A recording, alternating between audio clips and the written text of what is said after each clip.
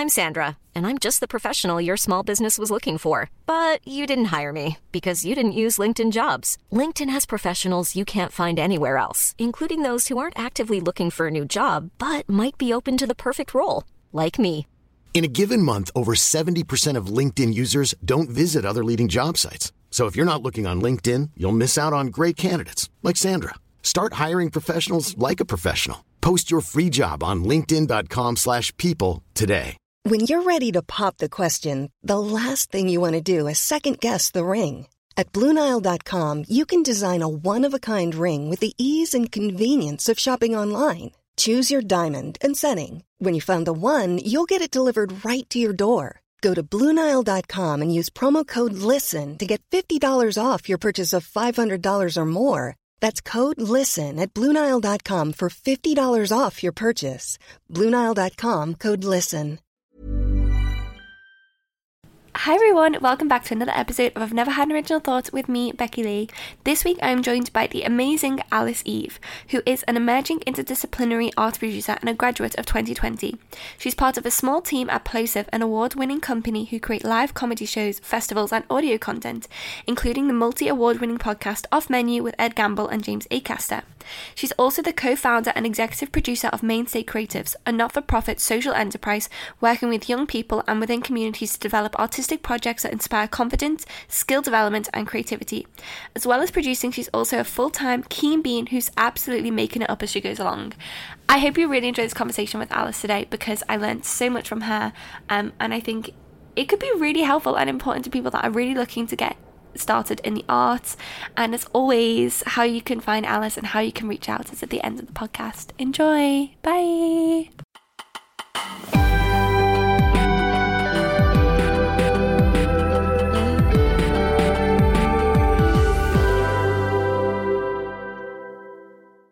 Hi everyone, welcome back to another episode of Never Had an Original Thought. This week I am joined by Alice Eve. Hi, thank you so much for having me on today. Thank you I'm Alice Eve. I am an emerging early career producer and a recent graduate, and I've recently started working in comedy, and I'm doing lots of bits and bobs all over. I tend to call myself an interdisciplinary arts producer, which sounds really overly fancy, but basically just means I have commitment issues. So that's a little bit about me. Thanks for having me. So exciting. I can't wait to go into all of that. But the question I ask everyone first is who or what is maybe one person, idea or event that has changed the way that you've seen the world? Amazing. So I really had some trouble trying to think of an answer to this, and it made me realise, maybe I'm really stubborn and that I just am really unwilling for my worldview to change. But and this is going to make me sound very chronically online, but I don't know if you or any of your listeners are on TikTok, but recently, bear with me on this one, Mamma Mia in the West End held open auditions, right? Mm-hmm. And my whole TikTok feed was filled with all thousands and thousands and thousands of hopeful young people queuing up and trying to get into these Mamma Mia auditions. And obviously a lot of them were really disappointed. Essentially what happened was they saw the first 2,000 people and then turned everyone else away, and over 5,000 people had shown up. So a lot of disappointment on that day. And it kind of got my brain thinking, because as an emerging early career producer, something that constantly occupies my brain and something that I really want to develop my practice around as I sort of progress through my career is really thinking about all the things that we take as like standard or basic ways that we have to operate things in the industry, and kind of trying to alienate myself from that, as producers can be like, we can introduce change in the industry. So something really big for me is like, how can we change those mechanisms that we just take for granted? And I was looking at that open audition process and I just thought, this is nuts, this is mad. And obviously there are benefits to open auditions and seeing new faces that perhaps aren't with agents, but is it benefiting anyone if 5,000 people show up to one day of auditions? It's not good for the people showing up. It's not good for the casting agents. And basically I just had this really long chat with a couple of my really good friends who are trained in the industry. And we got thinking about these like mad ideas about, what if we had like mega open audition days that were held all across the country. So people from the north weren't disadvantaged by trying to travel down south. We were eliminating things like, you know, hotels and transport costs and stuff like that. And what if it was essentially like a big like Comic-Con where all the different West End productions who were looking to cast within the next, say, 2 years can come, and it's like separate open auditions and, you know, just more tailored. And like, what if we all worked together and had these centralized opportunities rather than just asking everyone to cart down to London and pay insane prices and stuff. So it's not really a specific thing that has changed my idea, but it was, yeah, something feeding in and contributing to all those different ideas of why do we do things in this stupid way? Why do we ask stupid things of people? And why do we put people through unnecessary stress? And that goes for creative streams as well as like hopeful auditionees. So yeah, the reason I give that anecdote is it's kind of just an idea of every single, I feel like every week I look at something and I think, hang on a minute, what are we doing here? And obviously as an early career producer, there is very little at this current stage that I can do to enact these big changes. But I'm realising as I go and I sort of steal little bits of experience from this area or this area, like that thought about those Mamma Mia auditions. I used to do some work for the Musical Theatre Network, which is an organisation which represents emerging music theatre writers and performers from all across the country. And it was because of that time there that I think I challenged my ideas about like, why are open auditions good? What challenges do people from non-London based locations face specifically when it comes to musical theatre? So that was a very long and roundabout anecdote. But yeah, I'm constantly trying to force myself to challenge the way that we do everything in theatre or the arts. So, yeah. No, I agree. It's super interesting as well, because especially when it's such, I mean, we'll go into this more, but I always find that you have to have an immense amount of privilege to be able to like, what if you have a second job and, you know, you want to be a performer and you just can't get that day off of work? 100%. And this was so much of the problem, is that so many people had like, you know, begged, borrowed and stealed and got this day off of work to come and then just be shown away. And I have sympathy with the people that run those auditions as well, because, you know, it could be really easy for them to just do a private audition, not want to see anyone. You know, they could easily do that. There's enough people out of work that have agents that they could easily fill a rehearsal and an audition like room. But then it's just looking at these things, and I think, especially as a lot of people in the arts are really, really actively trying to like make things better in terms of like, you know, class inclusion and diversity, and that's talking, you know, like race diversity, ability diversity, like all the different intersecting things, because the arts is an incredibly like white privileged space. Not that it should be, but still it, you know, persists. And they have these sort of like, everyone's really trying their best, but at the same time, like some of that, I'm just thinking like, isn't that more damaging even to an extent that somebody's like lost a day of paid work, they're coming all this way, paying for that just to be turned away. And it's a monumental effort, and it just takes like some people going out on a limb being like, well, what if we try this thing and it might not work? And obviously that requires time and money, which famously in the arts is lacking. No, that's interesting. Okay, we'll go into that in a minute. But for now, I want to learn a bit more about you. And obviously, you self-described as an early career producer. So what did you get up to, and how did you get into it? And how were you like, this is what I want to do? 100%. So I went to the University of Warwick and I did English and theatre. Big up, Uni of Warwick. We're all University of Warwick fans on this podcast. Amazing. Love that. So I started in 2017. And I didn't know what a producer was until I went to Warwick, and I went to a Woods workshop in like one of my first couple of weeks, run by somebody, a wonderful lady who is now working in casting and producing herself. So Exciting. You can see how absolutely like... And Woods is the Drama Society? Yes, Woods, Warwick University Drama Society. I went to a workshop of like, what is a producer? Because I was the keenest bean and like went to literally everything. And I was like, I don't know what a producer is. Let's go find out. And then I was just absolutely gobsmacked. Like the only notion I had of what a producer was seeing the rolling credits of a movie. And it was like Jerry Bruckheimer or like Warner Bros. And I was like, oh my God. Yeah. And I think like I didn't go to a school that had like an insane arts budget. The peak of my career as an artist before going to university was I played Tracy in our school production of Hairspray, and then I went to convent school, so I got the opportunity to write and direct The Passion Play, which for those of you non-Catholics out there, you're missing out. It's basically an Easter production that chronicles the death of Jesus, and that was my thing that I just absolutely like bulldozed. It was like, hello, I'm writing it and directing it and I'm making it happen. That was the limit. I love that. Thank you. I did actually get in a lot of trouble because I wanted to include a song sung by one of the characters, King Herod. He's a villain. He's not a good guy in this story. And I got told off and brought into a disciplinary meeting with my head of school because they didn't think it was church appropriate, even though it was from Jesus Christ Superstar. So, it wasn't like I'm getting him to sing like Doja Cat in the church, you know what I mean? And they suggested that I like rewrite it so he sings it al capelco. What does that mean? Which I think they meant a cappella, as in without music, but I have it in writing. It's like, maybe you should change it to be al capelco.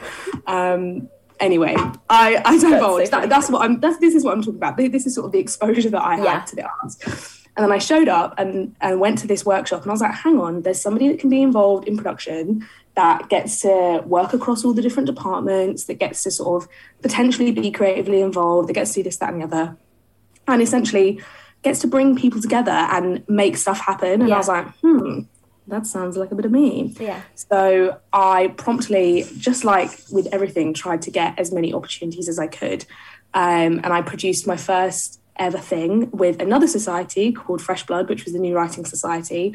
As a group of first years, we applied for a fund that everyone could apply for. We didn't think we'd get it because we were first years, and we did. And yeah, that happened. And I have to say, like, looking back, didn't do a great job as a producer on that one. I was overcommitted and didn't have the time, but I got the bug. And I did loads and loads of stuff. I was the president of Music Theatre Warwick, and I was really into that running arts organisations is something that, looking back, that's what I spent all my time doing, and that's what I loved.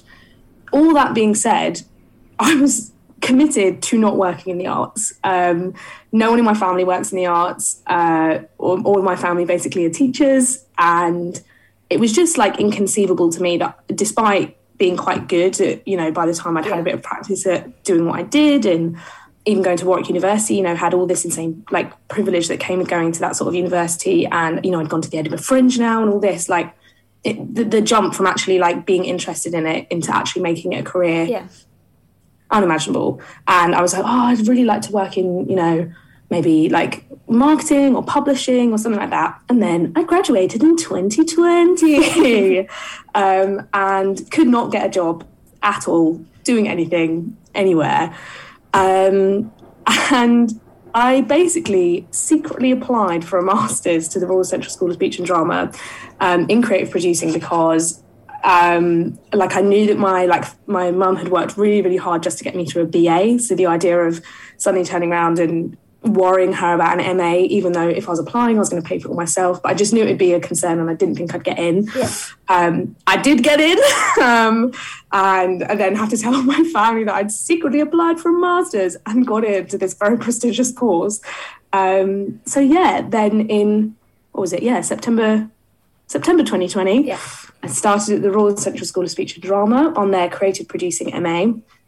And I got loads of experience through that. It was hard because it was still pandemic times. And I think it was, for some people in my course, sort of really difficult because, we'd come in with these expectations and things just kept changing. But to cut a long story short, I did loads and loads of placements, far more than I was supposed to, much like I did at Warwick. And I did lots of different work experience at lots of different places. I wrote my master's dissertation on how we can look at venues and the way that venues are run in terms of what we do to support freelance artists, because I was really disappointed the whole way through the pandemic the way that the venues let those freelance staff down. And that's what I kind of mean about thinking of these institutions in our industry and what we can do to instruct them to make them work for us.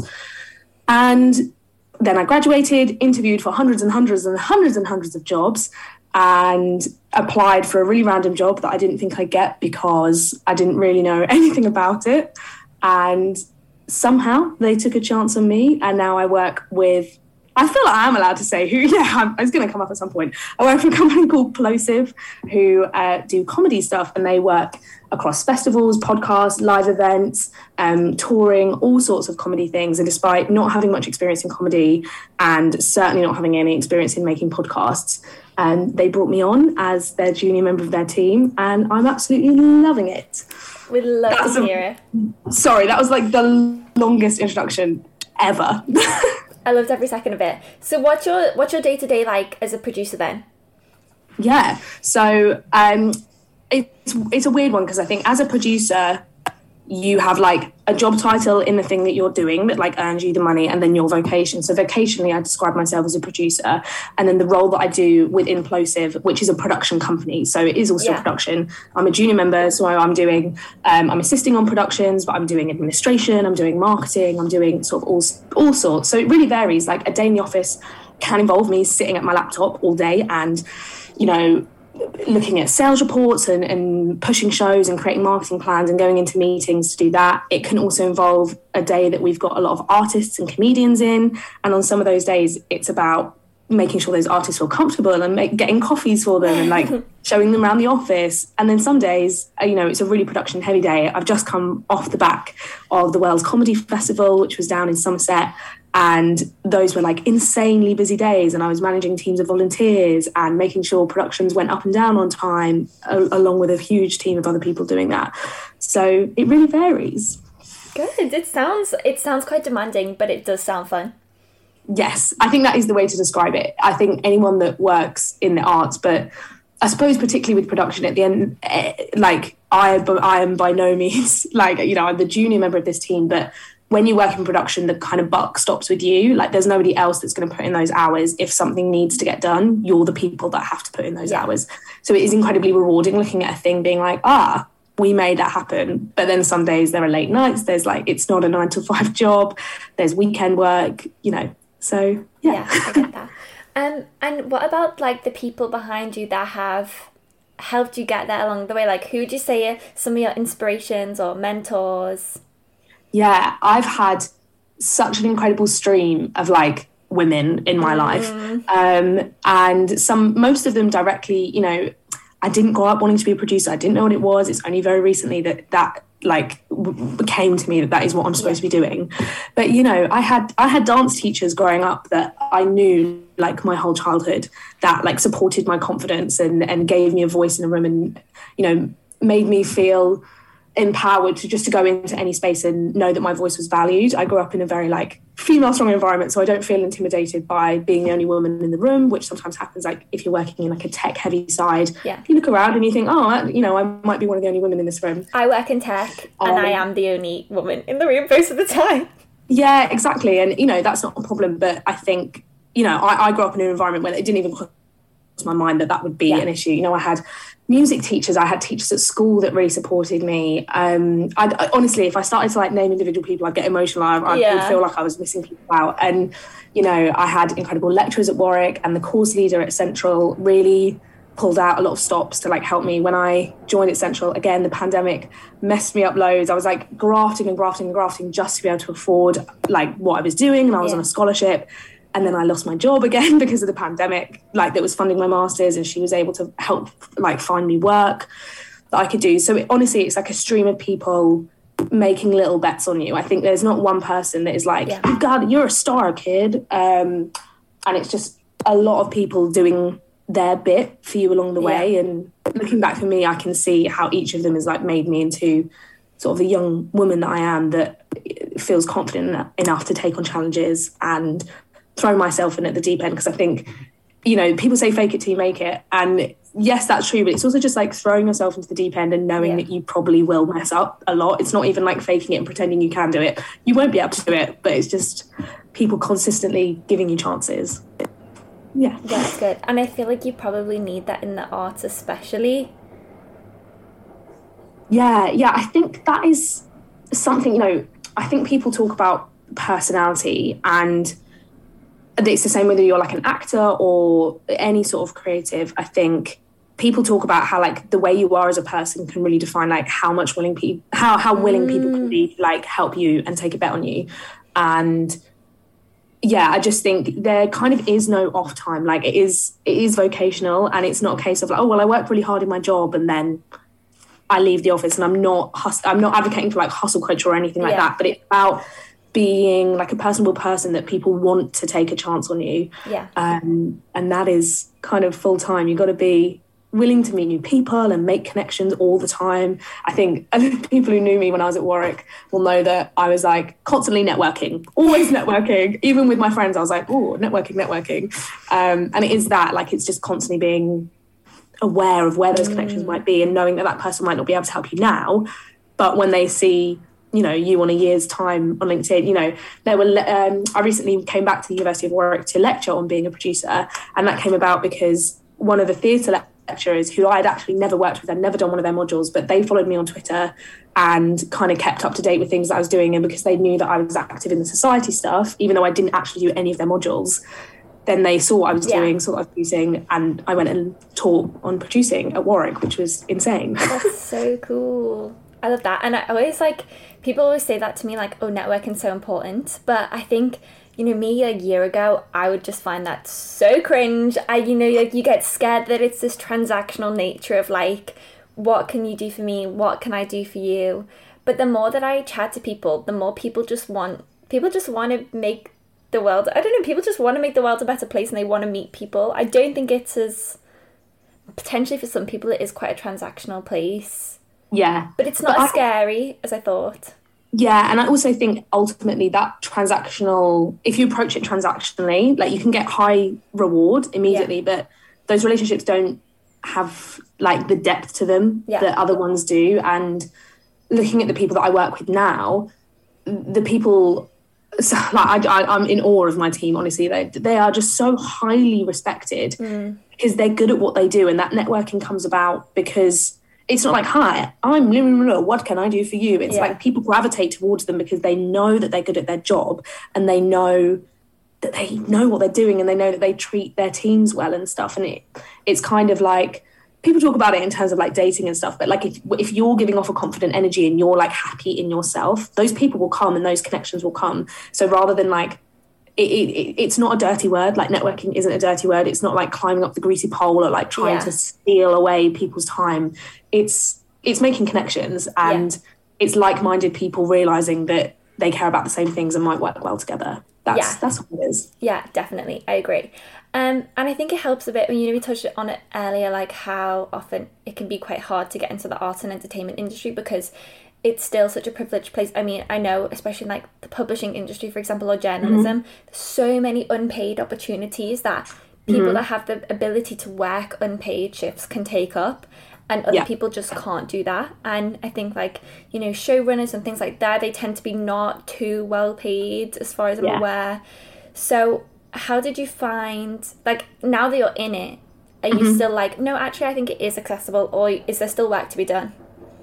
God, I mean, I use a metaphor, and I've had this metaphor kind of like in my head my whole life. I recently said it to like somebody who was doing some like mentoring through Central, and sort of who like helps working with the students who are having a difficult time, and they were like, oh my God, I'm going to use that now. So I'm hoping that is validation enough for me to use it now. But I kind of talk about how I am where I am, as in like everybody gets a certain portion of like a deck of cards when you start out in life, and like in a game of poker you can strategically use those cards, and if you use them right then you get more cards and more chips and things like that.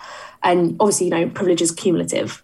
That is how it works. And I look back at like my life and career so far, and I do include like my university time and my later years at school as my career, because it's what I was doing. I didn't know at the time, but that's what I was doing.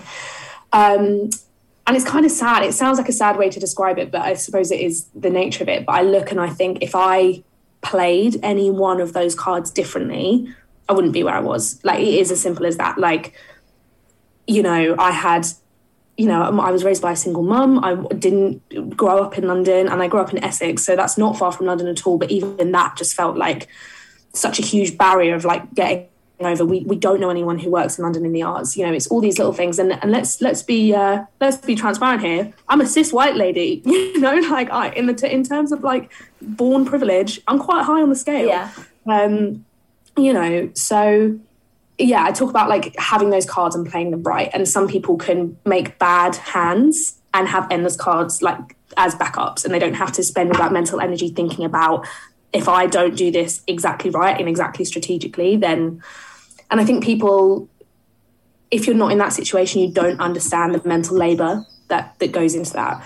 So that's kind of the preface. I chose to do the Masters because for me, I was like, clearly I can't do anything else in this year. So I can either sit at home and be unemployed or take out another loan to add to my absolutely monumental student loan and try and make something of it. And I sort of didn't see it as an academic course. I just saw it as like a networking opportunity, because I was like, I don't know these people. If I go to London, if I do this thing, I will know some people. And hopefully if I graft and I graft and I graft, one of those things might turn into a full-time job.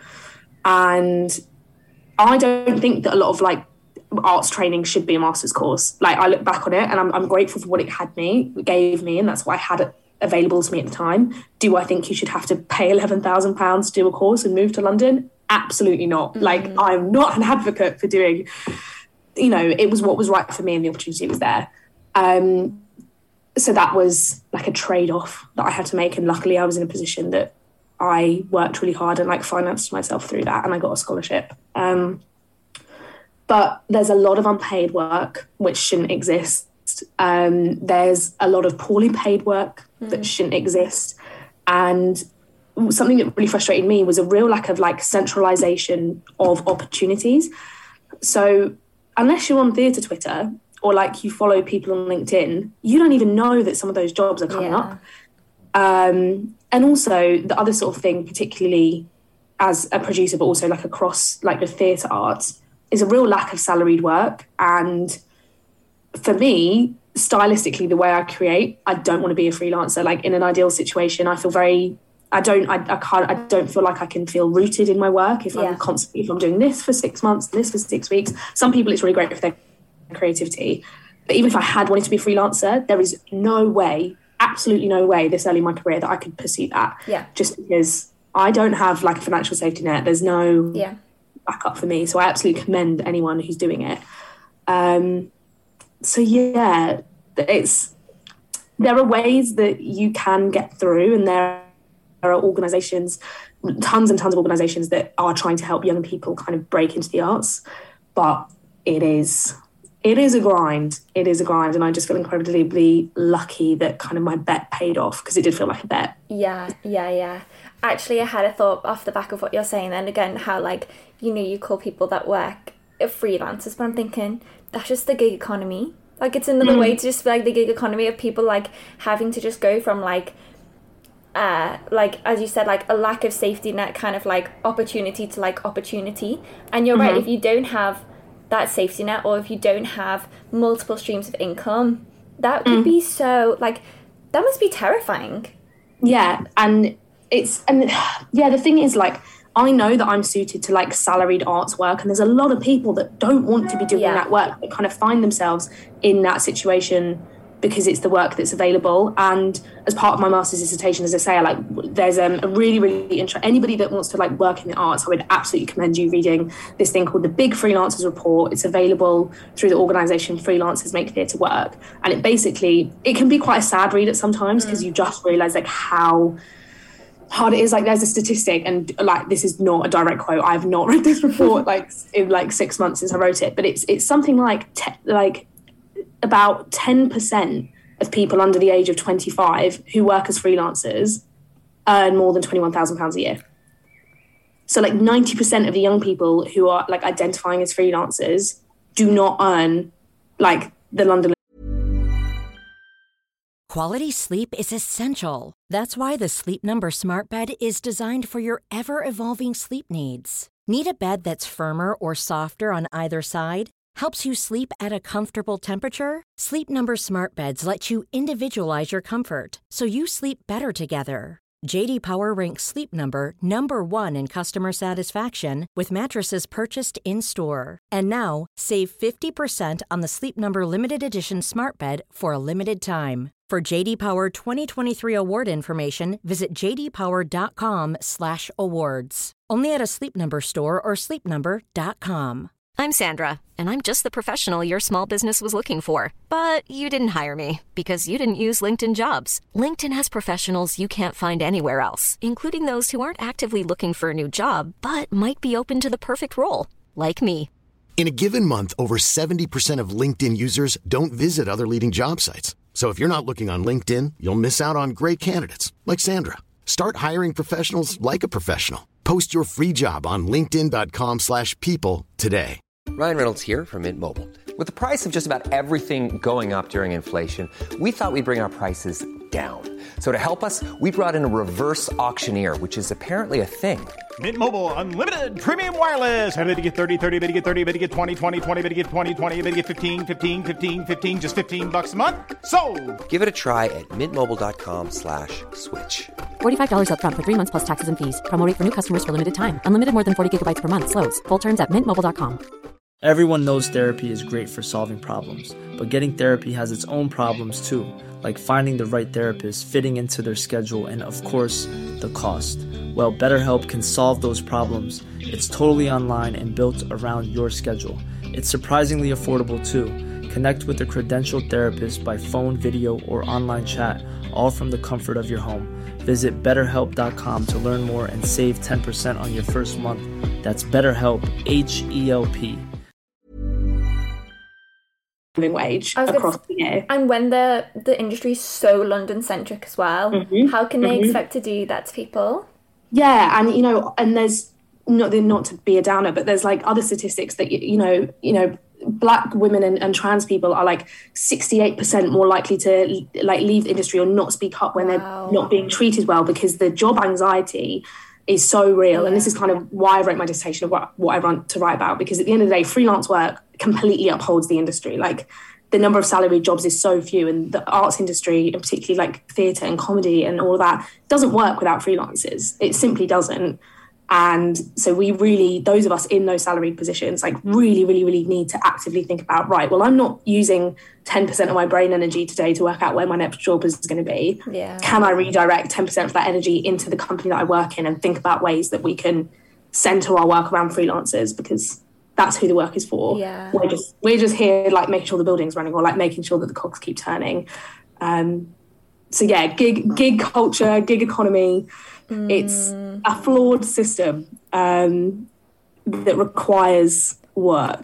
Yeah, definitely. in order to... And also, like, I'm sure there's less sort of labour privileges that they get if they're in, like, if they're a freelancer, they don't have, I don't know what they do about their pension, for example. I mean, it's such a boring thing, but that's important. No, it is important. And, there's just so many things that you don't think about. And far be it from me to sit here and chat about being a freelancer, having just been like, I could never be a freelancer. Like, yeah, I really wouldn't want to do it. I'd do it if I had to, but like, it's not the working style that suits me, and creatively it's not for me. But for people looking to go into freelance work, more than anyone else, like, you need like a support network. Yeah. You need, and as a group of artists as well, like as a generation, as an industry, we need to petition like organizations to take more responsibility of their freelancers, because it can't be on freelancers to do all that admin themselves. And there's a list at the bottom of this report that are like things that like venues, or like, again, if like you're a production company and you get people in and out to do bits, like what can you do to like center freelancers in your work? And some of them are like so small. It's like, have desks available so that freelancers who come into your building have somewhere to work. Yeah. And you think, oh my God, and give them a printing allowance. Let freelancers print in your office. And you think, oh, if you're a stage manager and you're printing out millions of scripts and you work freelance, some organizations won't cover you on that. And you might get it in expenses, but then do you have the availability? Yeah. So yeah, read the Big Freelancers Report as promoted by Alice Eve. Yeah, it's great. Do it. Cool. I want to pivot slightly. And I know, so this is a bit of a cheeky question, but everyone's going to be desperate to know the answer. So obviously you do comedy production. Couple of famous names in there that you work with. What are James Acaster and Ed Gamble like? Yeah, so I don't know if any of you podcast listeners listen to another podcast called Off Menu. Not as good as this one. Of course. And Plosive, the company that I work for, we produce Off Menu. So James and Ed, we're really lucky we have a recording studio in our office. So that's where they come to record the episodes, and they are very lovely people. They are really wonderful, and they just have this really lovely way, in the same way that you do, of really bringing out a lovely flavour and comfort in their flavour. That was an unintentional pun there. You know, really bringing out a lovely side of all their guests. And I think one of my favourite things about what they do, and it's something that I sort of didn't appreciate until I was listening to every episode and like working on promoting it and stuff, is that the complete range within that podcast. Like, to have one episode that has got a comedian on and they're literally sat like nearly wetting themselves with laughter the whole way through the episode, and then to have another episode that has got this chef that is talking about their culture and the way that their story interacts with, you know, everything that they are and their being. So that two completely different things, but to unite them under the same podcast, and also for all of the episodes to still have that very like distinct off menu flavour. Again, I'm going to go for it again. Is something that I really, really commend them for. So yes, lovely, lovely people. And how do you find the podcasting how's that specifically, and what advice would you give to someone who maybe listens to a lot of podcasts and is like, that's what I want to do?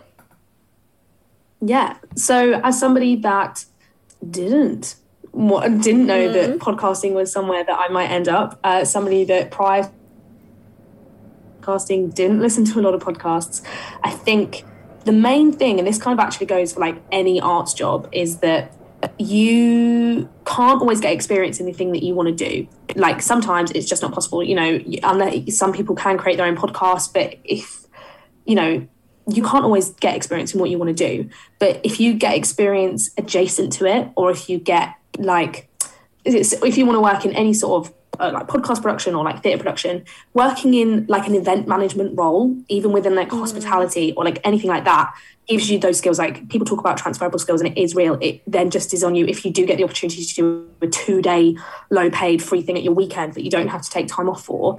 That can like connect those experiences together, and all of a sudden your 3 years in hospitality has got that little sprinkle of like, and I'm interested in the arts. And I'd say the same for podcasting. You know, it's listen to your podcasts, really work out what it is you like about them. It's the same as anything. Like, try and develop a critical eye for it and get adjacent experience, because there are there are only so many like actual like podcast producing roles, but there's this whole network of other things, which is like me. You know, I'm a step away from actually like creating the podcast, but all of a sudden I'm in this podcast world. So adjacent experience is my recommendation. I think that's really good advice. Thank you. I'm sure people are going to really appreciate that. Okay, I want to move slightly on to like a couple of your passion projects, because I also think they're incredibly interesting. So obviously a good friend of yours, Vicky, and I actually did a module with Vicky. I like her a lot. She's a cool gal. But she was kind of like, from like the main head of Mainstay Creatives, which you play a large part in still. And obviously it's this like creative arts organization. But what I was really interested in when I was reading about it is the way that it centers around young people. So why was it important for you to get involved in such a thing? So for those of you who don't know, Mainstay Creatives is a not-for-profit social enterprise, and a social enterprise is an up-and-coming sort of buzzword that is used to describe businesses and organisations that invest like a significant chunk of their profit like back into communities, back into organisations and stuff like that. That's all that means. And what we do is we work with young people and within communities in order to provide arts and creative experiences that aren't just centred around getting on a stage and performing, even though that's some of what we do.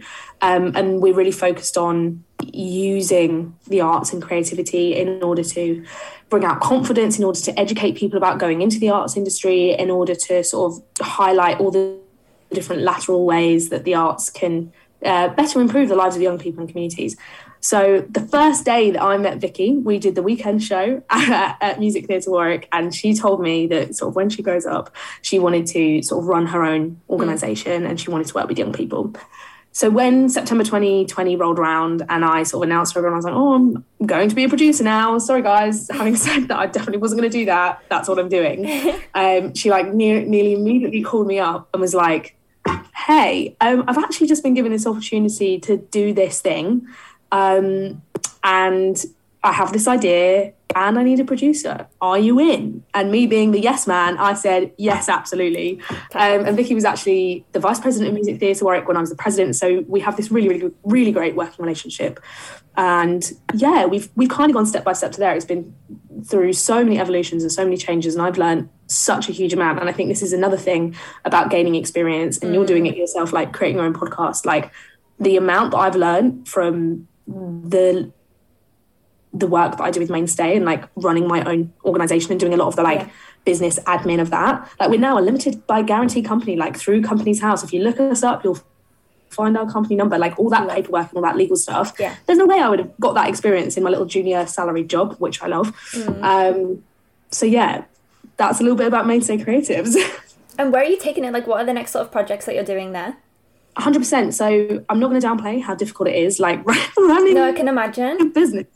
Yeah, running a business along a full-time job. And when I say full-time, it's not 9 to 5. It's like, also Saturdays and Sundays and the whole of August you're in Edinburgh and all these things, plus being a new graduate and all the other things that being a young person, that is on your plate. It's hard. So I think things go at a slow pace, but I think something that Vicky and I definitely have in mind is like slow and steady and like with a real understanding about what it is we're doing and a real distillation of our values and mission is so much more valuable than just like jumping from thing to thing. So we recently did a project back at the Warwick Arts Centre just by chance as part of their Young Artist Festival. So we worked with some young creatives and developed a piece of work over the term Vivacity, which was the name of the festival. So there's lots that we want to do. We want to start running sort of classes with young people through schools and other youth centres. It's really important that those stay affordable for the people that are sort of coming to them. In the future, we'd love to do sort of more one-off events like we did at Vivacity. We'd love to introduce sort of like summer holiday and school holiday programmes, and essentially just take it step by step. And it's really important that we remain responsive to the needs of the people that we're working with. So whilst we have ideas of what we might like to do, at the end of the day, it's going to be led by what funding is available and what opportunities we might be able to actually make with people rather than just setting up a thing and being like, come to our class. Yeah, for sure. That's interesting as well. And one of my colleagues always talks about like different balls that you have to juggle and some will always bounce back. And I think when you have something creative like that you love, it's always there and it's like a bouncing ball that you can always like come back to it. Whereas like some other things, if you drop the ball, it might smash and you just want to keep hold of that ball. You like just your wellness. Don't drop that ball. Yeah, no, I know exactly what you mean. And I think like especially if you're somebody that is flirting with the idea of like making their own company and also having to do that alongside salaried work, because we don't all have the time to not work and sit and wait for our company to be, I mean, kudos to you, I would love it if I could do that, but here we are. I also love my salaried work too much to sort of give it up. I think don't be afraid of like that sort of like long ball, like you say, like there are periods where Vicky and I are on calls like all the time and, you know, we're like, we can get this opportunity, we can get this opportunity. And sometimes when we don't have the headspace, because it's important for us as partners, I think that's one of the benefits of being partners, is we look after each other and we often voice note each other. And sometimes we'll have an idea about Mainstay, but you start the voice note with, this is Mainstay stuff. If you don't want to hear it, just don't listen to it right now. Or like, it's Mainstay stuff, but it's not urgent. Listen to it when you can, because we know that in order for us to have a long-lasting relationship, we have to account for each other's like ebbs and flows. And like when one of us is feeling run down or just like less able to do it, either the other one can pick up the slack, or we can say, look, let's take the foot off the like gas for a little bit. Let's just like make sure we're well, because we can't help other people if we're not well ourselves. So yeah 100%. Okay, and I want to talk about In Our Own Words as well. What's that all about? Yeah, so this is actually a cool anecdote as well, in case if there's anyone listening that's like looking to sort of think like, oh, how can I turn experience into like actual valuable stuff? This is a cool anecdote. Yeah. So In Our Own Words is a project that is being produced by a company called Ice and Fire. They're based where I am in London, in East London. And it essentially is developing a verbatim piece of theatre that talks about sex education, but they're developing it with young people aged like 11 to 18. And once we have got all that verbatim content and stuff, it's going to be developed into a piece of theatre that is then hopefully going to tour around the country and go into schools and sort of be a platform for, you know, we've all had like theatre stuff come into schools, but I think this is really special because it's in their own words. That's exciting. Yeah, it is really exciting. And the company Ice and Fire, they are a theatre company that tell human rights stories through theatre. So their background, they've worked a lot with like refugee and migrant communities, and so their work and this piece, they're really in a good position to try and make it as intersectional as possible, because it's not just a case of representing sex ed in young people's own words, it's ensuring that young people's voices who are not represented in the curriculum are respected and amplified as part of that. So that all came about because I came to London in September of 2020, ready to start my master's. And because I had essentially, the way that I described it, had like bought myself one more year of like working for free. I messaged every single theatre company in East London that I could find on Google Maps. And I said, hey, look, I know it's a pandemic. I know that you might have had to let staff go, or you might be having a really difficult time. I'm just starting this master's. If you need any help doing anything, let me know. I'm doing a master's, but I would love to volunteer my time. Yeah. Nobody replied to me except the lovely Christine at Ice and Fire, which I completely get, because unsolicited emails are really tricky to respond to when you've got a million things on. And she said, it's really interesting you say that. We actually really need some help doing some outreach and bits and bobs for this project. So at this point, they just needed someone like administrative to like look up different places that they could approach in order to try and set up these workshops to work with young people. So it was one of the sort of boring admin producer jobs, but I thought, look, I've got 1 year to work for free. I'm going to do the boring jobs and work for free and get that on my CV. Yeah. So did that, volunteered for a bit, said I can do it up until Christmas, and then sort of my course picks up a bit. Yeah. So January comes around and she says, Alice, the contacts that you gave us were like some of the, like most of that, you know, we're actually able to really get workshops out of them rather than just emailing people and not hearing anything back. And we really need more of it. How would you feel about coming and doing some paid production work for us? So I essentially upscaled what it was that I was doing. So I transformed that volunteering experience into something that was paid. And again, like I didn't need the money because I'd lost my job over Christmas, but I wasn't doing it for the money. But, you know, it was nice to have it, but it was about stepping up and leveling up that experience into something a bit more tangible. And yeah, so I was contacting theatres up in Liverpool. I was working with like trans rights charities. I was working with Open Drama UK, which is sort of like the network that connects teachers all across the country. And just doing loads of sort of essentially outreach and marketing work through them, which was great for my experience and great for them. And there were further opportunities that sort of came up that they wanted to involve me in the project at a later time. But now that I had the salaried work and stuff, that unfortunately couldn't go through. But yeah, it's a really exciting project. So I'm really glad I got to be like a little tiny part of it. Yeah, and I love talking about sex and sex education, and I think it's so important. I mean, you mentioned that you went to like a convent school. I can't even imagine the sex education that you got there. Well, I actually think I was quite lucky. Like we did have sex chats, and we were told that you know, it's not about abstinence. I know it was quite forward thinking. But I do remember that I missed. I don't know. I assume this isn't too explicit. It's sex ed. Sex ed isn't explicit. I remember I missed the lesson in sex ed that we had on our PSHE lessons about how to put a condom on, because we had bananas and there were condoms. Classic. Because I was at choir practice. And I was like severely concerned as like a 13, 14-year-old. I was like, I've missed this really important sex ed lesson because I was at choir rehearsing for the Christmas Carol concert. So I had to go to my male form tutor and be like, I don't know how to put a condom on a banana. And he actually, like, he was like, we'll do a catch-up session. Oh my God. And like, there was a couple of us that had missed it in choir. Yeah. So it was a very awkward, like, not out of hours. That makes it sound really dodgy, but like, we had to go because we were all really, really like concerned. Yeah. Because we were like, we can't be pregnant as teenagers. At this point, I didn't even know what a boy was at this point. I don't know what I was worried about. But yeah, sex ed in schools is very important. And I think young people, because of the success of sex education, are so much more in a position to think maturely about those things. And I really hope that project does everything that it aims to do, because it's important. Definitely. And what's the end goal for you? Because I remember I saw you performing Guys and Dolls, and you were so good. And I was like, damn, okay, girl, like, I see you. So are you ever going to perform again, or are you like set on producing now? What a question. I think basically, I think you owe it to everyone to perform. I think people need to see that. Oh my God. I think it's really funny because when I moved out of, when I moved into London, I moved in with a couple of people that I didn't know and a couple of people that knew me really well.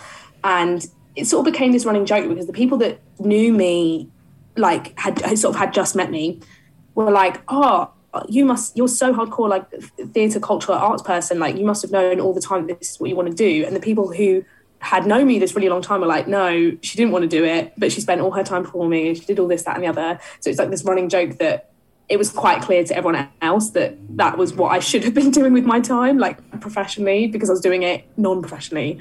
I love performing, and I loved performing at Warwick. It was such a pleasure. Somebody else asked me this question actually recently about, do you perform, would you ever perform again? And my answer to them was, I would love the idea of it. But I think at the moment I am so keen and ambitious to try and grow into this like insane young producer that everybody is like, oh my God, look what she's doing. And like, I'm so ambitious in what I want to achieve. I think if I have 0.5% of spare energy, I really want to invest that into my career and into my practice.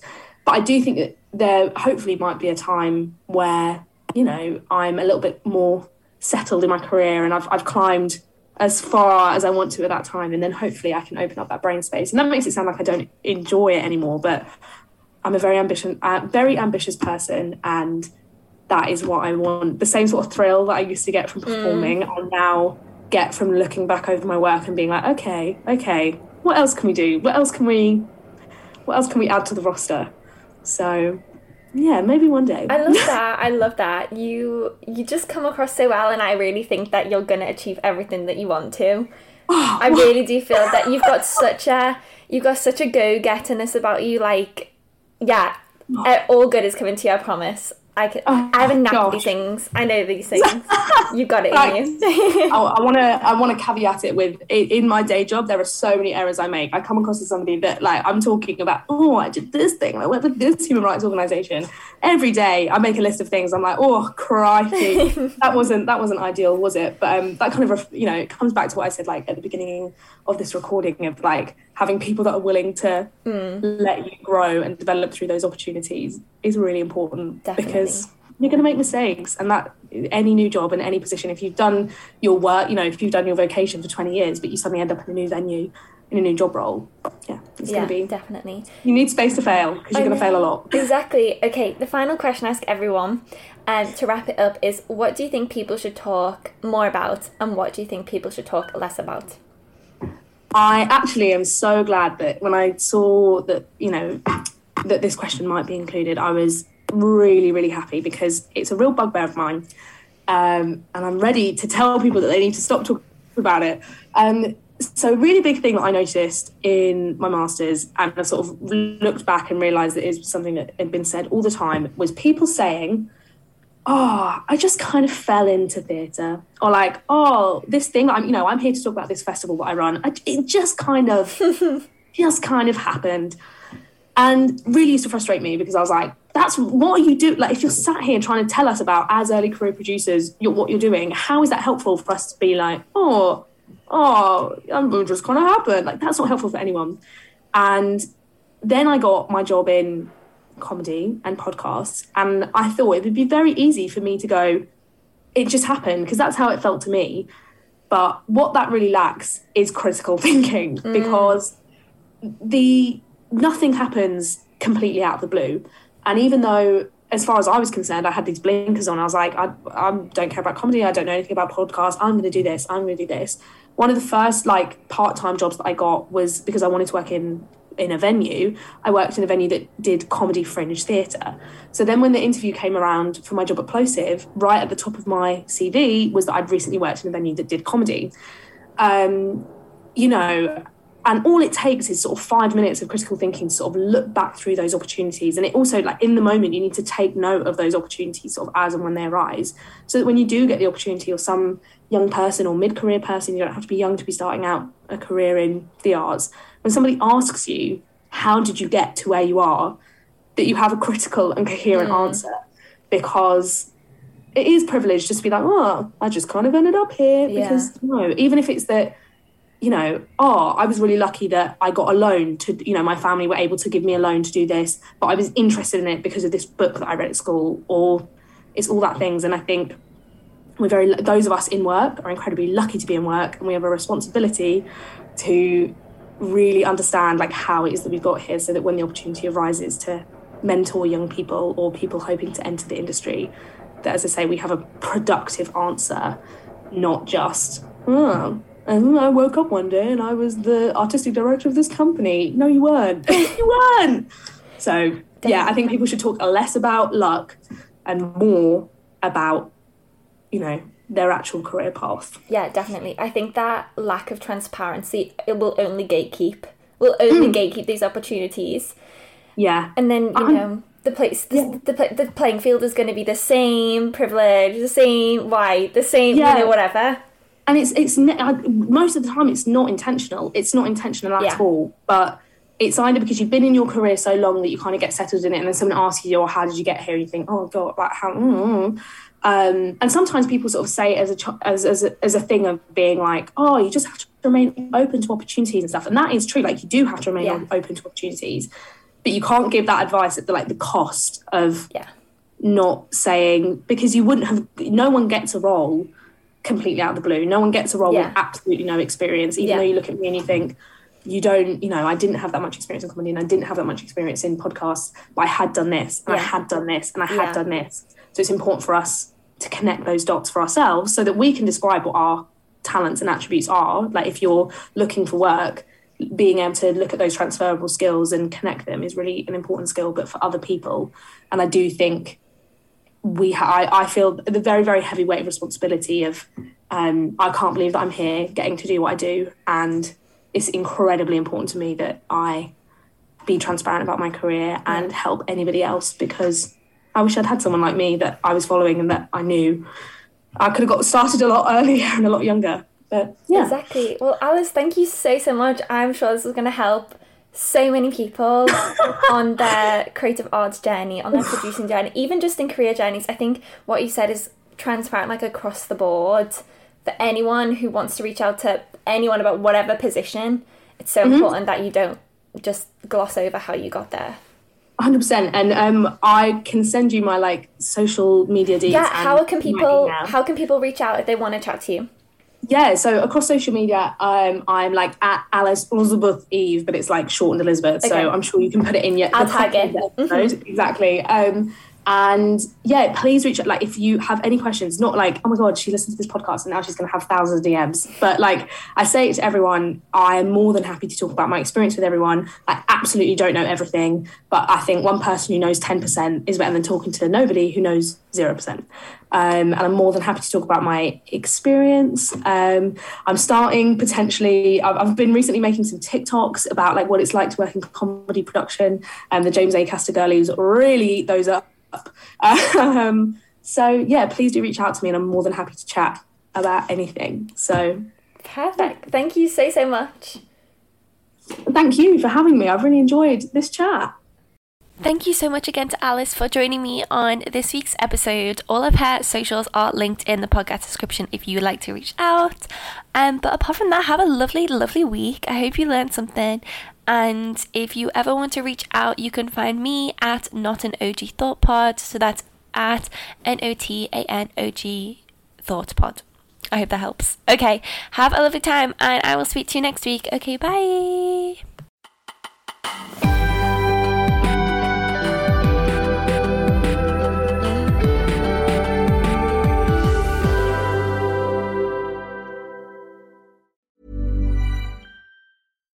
Hi, I'm Daniel, founder of Pretty Litter. Cats and cat owners deserve better than any old-fashioned litter. That's why I teamed up with scientists and veterinarians to create Pretty Litter. Its innovative crystal formula has superior odor control and weighs up to 80% less than clay litter. Pretty Litter even monitors health by changing colors to help detect early signs of potential illness. It's the world's smartest kitty litter. Go to prettylitter.com and use code ACAST for 20% off your first order and a free cat toy. Terms and conditions apply. See site for details. Even when we're on a budget, we still deserve nice things.